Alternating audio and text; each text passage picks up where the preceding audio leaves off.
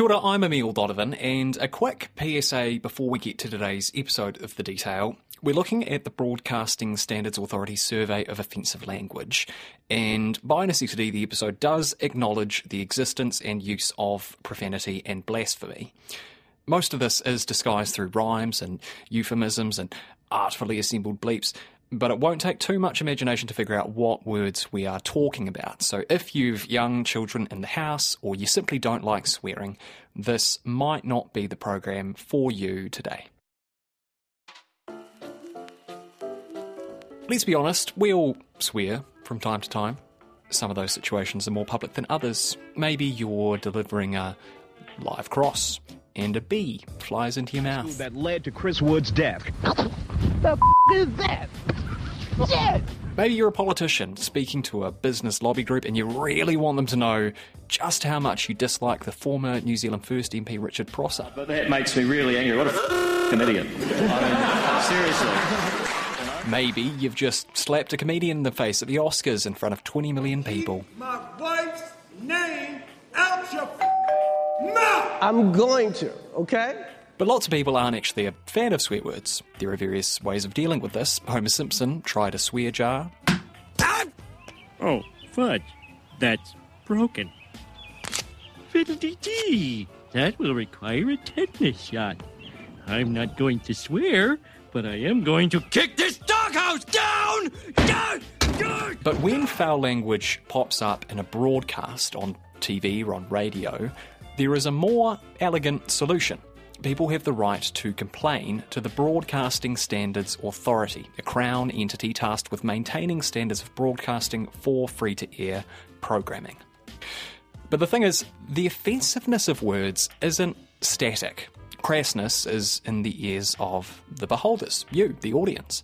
So, to keep a pace with how society views certain words, the BSA runs a survey every 3 or 4 years, analysing New Zealanders' attitudes towards certain words and phrases. The most recent was released in late March.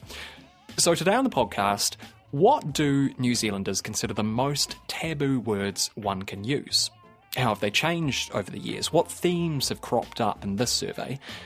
And when broadcasters do fall foul of these standards, what happens then?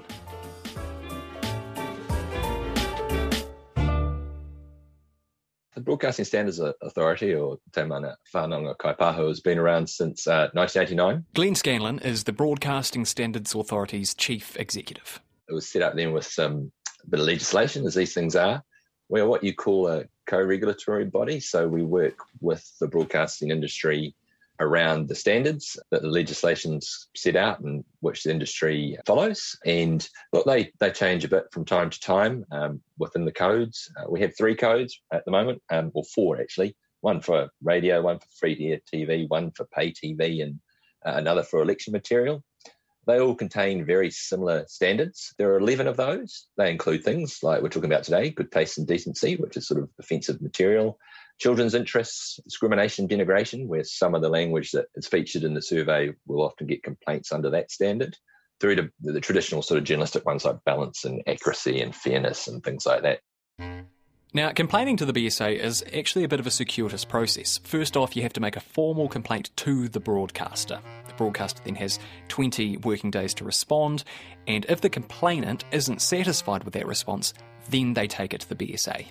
The authority has a panel which assesses complaints. It's mainly made up of lawyers, and they talk to each of the sides, they listen to or watch the broadcast in question, and then they provide advice to the BSA's board, which has the final say.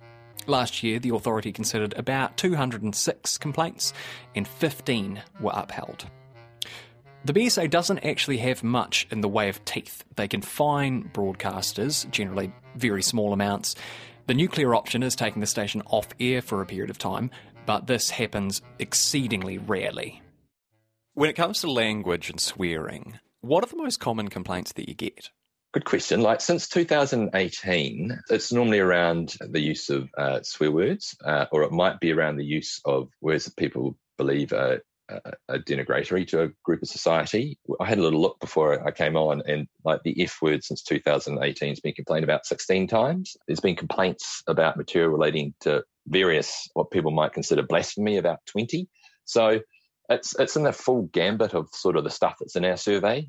And, some of those things the authority has dealt with a number of times in the past and is, declined to uphold because society has changed in its attitudes to some of those things. The Broadcasting Standards Authority has decided it will not take any more complaints from people upset about the use of te reo Māori on air and on screen. When people make complaints about usage of language and so on and so forth, I'm presuming that generally it's when it's used in a context that you wouldn't expect it to be used in. In the survey, I saw that there is a segment pertaining to TV drama aired after 8:30 p.m. I'm making the assumption that there aren't that many complaints that come in from people watching The Wire or The Sopranos, because when you watch The Wire and The Sopranos, you're going to be exposed to a certain type of language. Is that a fair inference to make? Oh, very much. And look, you've hit it on the head, the nail on the head. Context is everything. So the 31 words were tested in like 12 scenarios, and that 8:30 is one of them. So 8:30 has been traditionally known as the watershed.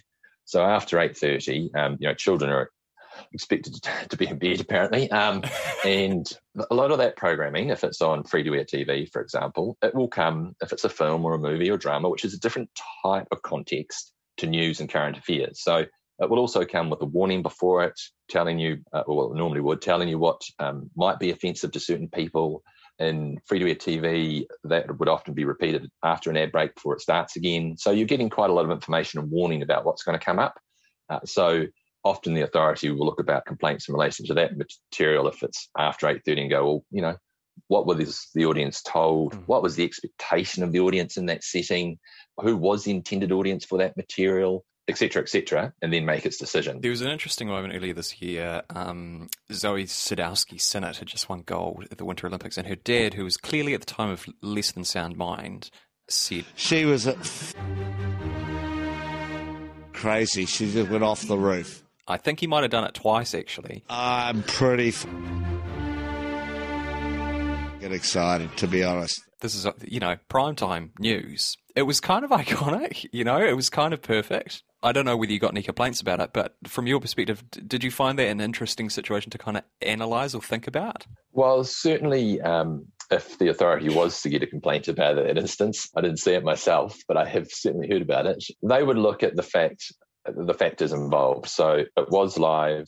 He was excited, big moment for his family. What would the audience expectation be? What was the reaction of the people before and after that live cross? And all that kind of stuff would lead to where they would go with the decision. It would all go into their thinking. Look, I don't know what they would decide if that was to come before them, but it would certainly be interesting. Quotes are interesting because in pre-record, as we're currently doing, you can go back and adjust things and stuff like that. But in a live setting, you kind of have to address it as immediately as you can, or as soon after as you can, if something's happened that may cause some issues. There are shades of grey, and I think that's, and certainly other commentators have said this, but that's when the system gets those sorts of situations and stuff, it needs to consider those things. And if it's working properly, then it will make decisions based on all of those factors that allow for variations at times, depending on what the context is. Glenn, what's your favourite swear word? Oh, Lordy. What is my most favourite swear word? I've tried to tone it down a little Glenn bit. doesn't answer this directly. Also, who says Lordy? The boss of the BSA on a publicly funded podcast, I guess. The reason that I asked you your favourite swear word... You notice I avoided it. I did, yeah. That was very skillful. But the reason that I asked that is that, I swear a lot. And I think perhaps that causes me to lose sight of the fact that actually there are plenty of people who don't like swearing and don't want to hear it from their radio or TV. And that is not a prude thing. It's just that they find it distasteful. And that's fair enough. Look, a lot of it does come down to personal preference. Like the survey is interesting, isn't it? Because it does have that long list of 31 words, and you wouldn't hear just about anything in the top half broadcast by anyone. Yeah. But you might hear people use some of those in their personal lives. And there is a difference between using some of them in your personal life as opposed to broadcasting them to 400,000 people. Well, one of the best that neatly segues us really into the survey language that may offend in broadcasting, which is a really fascinating resource in examining how attitudes towards offensive language in some words change over time. Tell me a bit about this survey. How often do you do it, and why do you do it? What's the point of it? Well, I suppose, look, it's done every 3 to 4 years. The last one was in 2018. And why do it? Because we like to keep a track on how society feels about different forms of language and different words. And it's a really useful tool for broadcasters and us and audiences to have. We've got that, the good taste and decency part where a lot of these complaints come under. And look, its catch sort of summary line is that we have to look at the current norms of good taste and decency, and it has to be consistent with the context of the program and the wider context of the broadcast. So we actually need to understand how audiences feel about a lot of this stuff. And because you can be offended, it's okay to be offended, but how does broader society feel? So doing this research really helps us understand how broader society may be feeling. And it's feeling a bit different than you see. The survey presented 1,500 people with a list of 31 different words and asked them which they'd consider unacceptable in a series of different scenarios. For example, when said by the host of a news program or a stand-up comedian or a caller into a talkback program and so on. This is all then compiled into a final list of all 31 words, ranked according to what's perceived as unacceptable in all scenarios. The most unacceptable word, 2/3 of people agreeing it's never okay to use in broadcasts, is a racial slur. In fact, interestingly, all the top 7 words are either racist, sexist, or homophobic slurs. Glenn Scanlon speculated that might be influenced by things like the Black Lives Matter movement. I do think some of that is some of the awareness raised by those events and also the movements around it. And I think it's really interesting and actually probably a good reflection on our society that New Zealanders are saying, look, we feel less offended by these sort of exclamatory swear words, because a lot of them are used as exclamation points and et cetera, or some people use them like punctuation. But on the other hand, they're saying we definitely don't accept language that is denigratory or discriminatory against to certain groups of society, and we feel very uncomfortable about it. And I actually think that's a good reflection on certainly the 1,500 people we surveyed who are representative of this country for this purpose. So, and there's quite a difference there between the use of shit, for example, and then some of those words at the top. Speaking of, here's something interesting. Shit is not actually on the list at all, nor is bastard, nor is wanker, which seemed curious. These might not be top shelf swears, but I certainly think of them as swears. Well, look, shit is a swear word, and it was in 30 to 40% of Kiwis in 1999 when we did it, didn't think it should be used in a lot of settings, and it fell out of the list actually quite some time ago. I think maybe around 2013 even. It was certainly well down the list compared to where it used to be. I think it reflects how common in use it is in society, and that people don't take great offence at its use. They go back to that stuff around changing demographics, diversity of population, different, words have different meanings in different cultures. The understanding that in broadcasting that there are different audiences who have different comfort levels. And I think that huge increase in the variety of content that people can consume and sort of when they want to, and it is everywhere, has certainly had an impact. And then I think you look at, major events in our society, everything from Black Lives Matters through to the terrible attacks in Christchurch. These changes and these broader things, changing approach to how people identify in relation to religion and stuff like that, it all impacts all of this and how we feel about language. And look, I'm not a linguist and I'm not a societal expert, but that's kind of what I think's been happening. And words that you might think would be up there, the classics, if you like, are way down the list. Fire truck is 6th from bottom, way down on previous years. Armhole is 4th from bottom. 23 years ago, the Advertising Standards Authority received over 100 complaints about this ad. Bugger. These days, that word isn't on the list. Megan Whelan is RNZ's head of content. I asked her whether she ever found it curious that swear words are actually a thing. That we imbue them with this taboo power. It's really interesting, isn't it, when you think about it? I'm not an etymologist, so I don't have a good answer to that question. I'm sure someone would. But there is the things of when you are trying to indicate anger, when you're trying to indicate fear. But a lot of the words that I find really interesting, particularly on the list, are the gendered words. So I'll go down to the bottom. I'm pretty sure I'm allowed to say bitch on the radio. I know women who use bitch as a compliment. I don't find that particularly offensive, except when it's yelled at me on the street and it has the word fat in front of it. And then I find it deeply offensive. So I think it is just about, language shocks sometimes, language, but it doesn't always have to be a swear word to shock. I think it's about the ways we communicate, and sometimes we have to communicate things that have really strong feeling. I think what's changed is what's offensive, right? So I would feel pretty comfortable saying shit on air. I just did. I've said bitch, but I think it's all about context. We are guided by the community in terms of what is and isn't acceptable, and people slip up. The bloopers files are full of people saying those words accidentally. So people will slip up occasionally, and I think mostly that's funny rather than really bad, depending on what it is. Let's go into that a bit. For someone who has no familiarity with how broadcasters sort of would deal with this situation, let's say that a presenter swears on air. Let's say it's Vicky Mackay. We'll give a situation. Let's say it's Vicky Mackay when the Kaikoura earthquake happened. Series. And yes, Wellington, we are undergoing a fairly dense earthquake at the moment. Let's say that the Kaikoura earthquake happens and Vicky Mackay goes, what the was that? Which would be a perfectly understandable thing to say in those circumstances. How would you deal with that from an RNZ point of view? Yeah. So first of all, there's the 7-second delay, right? So if it's something really bad, there is a button you can push that will delay the radio so that it doesn't go out. It doesn't go out. And then I've never really understood how that gets resolved. So where the 7-7 catches up, but they're very, very clever people who know how to do those things. So I assume it works. So there is that bit.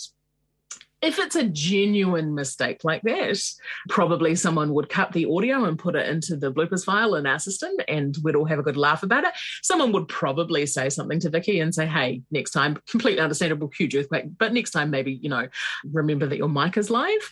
If it was deliberate, if it is really offensive, if it was something that should have been checked, so if it was in a song or if it was in a piece of audio that had, a pre-recorded interview or something that had come from Parliament, for example, and that should have been checked and wasn't, then there would be a process that we'd go through to sort of say, hey, what went on here? And obviously if we did get a complaint through the BSA or the Media Council, then we would follow that process as well. So there's processes that we go through when these things happen. But I think, if it's a genuine mistake, mostly we just kind of go, That's a situation that is in your control in the sense that, you employ people, you have expectations of those people. Scenarios that are out of your control are, of course, the interviews that presenters conduct. So what's the story there? It kind of entirely depends on what it is. If it was, for example, a politician calling another politician bleeper bleeper, there's news context in that, right? That's 100% a news story.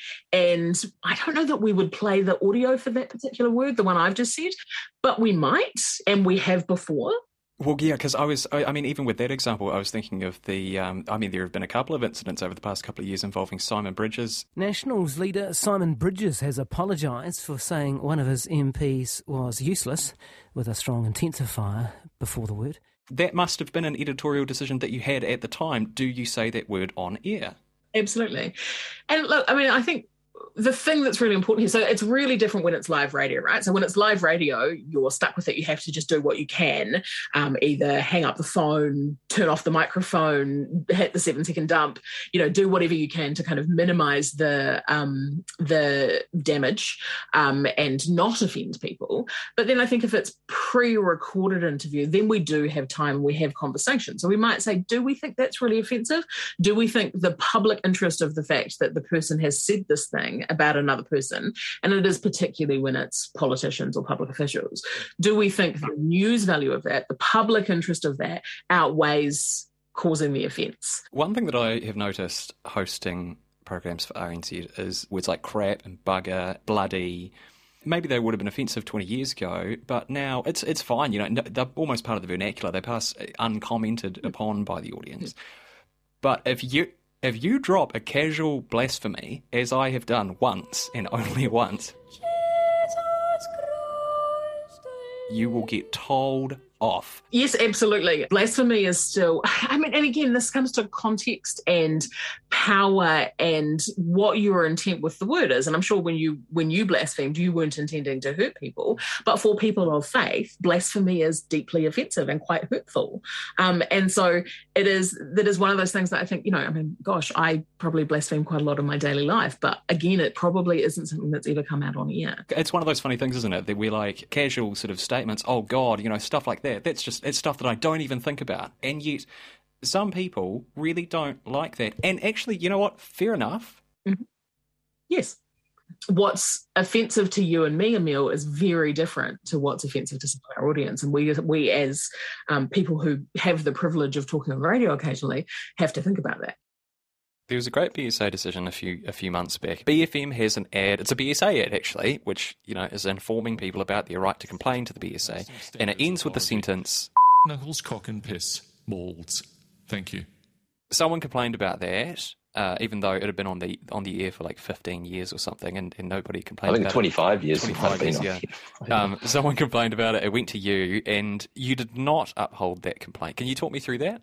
No, the authority didn't, and for sort of many of the reasons we've been discussing. First of all, it is 25 years old and very well known, and it's on a student radio station. It's a humorous attempt to try and tell people about how they can complain about issues that they hear about. The authority sort of looked at the audience who would be listening to it, and they asked younger people and students, and as the survey shows, younger people are more open to, let's call it general swearing like that, and less worried and concerned about it. The authority sort of said, look, it's not terribly offensive in its context, and just left it there. And look, I think, it's an entirely sensible decision. Look, my grandmother used to say that only people without intelligence swore, and I vehemently disagree with that. And in fact, I think there is research to suggest that that's not true. And she would say it's lazy. She would say all those things, and I disagree with all of that. But I also think it's so much more powerful when it's done well than when it's just part of your language, right? bring it right back to that, the very first question you asked me, that we're trying to communicate something with it. We're trying to communicate anger or fear or heightened emotions or whatever it might be that you're trying to communicate. If you're using the F word in every sentence like you and I do, well, then it's lost its power, which is why it's falling down that list, which is cool, and it's interesting that it changes, but it's losing its power. It's just, in 50 years, the F word is just going to be a word we use all the time. But probably something else will come along in its place. That's it for today. I'm Emil Donovan. The Detail is public interest journalism funded through New Zealand On Air and produced by Newsroom for RNZ. You can get us downloaded free to your mobile device every weekday from any podcast platform, and if you're using Apple, please leave us a rating so others can find us too. Today's episode was engineered by Adrian Holley and produced by Sarah Robson, and thanks to Glenn Scanlon and Megan Whelan. Mā te wā.